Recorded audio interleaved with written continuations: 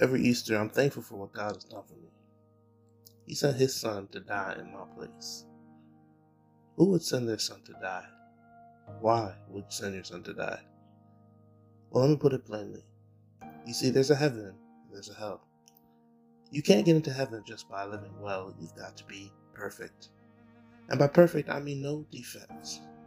So if you can't get into heaven by living well, you've got to be shining bright, like a light, like the sun to the earth, but like the earth, we've all got dirt. Things in the past we would rather not bring up. I guess that's why He said, drink ye deeply from this cup. Well, me, I've done things I said I would never do. Gone so far that you would say, I don't even know you. But God knew.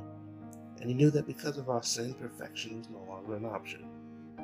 Now, just as the morning sends the sunlight, God sent His Son to live a perfect life, to die a perfect death, paying the perfect price to put our souls to rest, paving a perfect way back to a perfect God.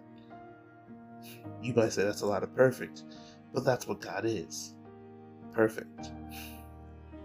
Thankfully, we can be too, because of the blood of Jesus that purchased us as they laid Him in a tomb. But 3 days later, the Son of Man rose again, purging all sin and darkness from the shadow-infested land. And that is the perfect ending. No, that's a perfect beginning for those who have been redeemed.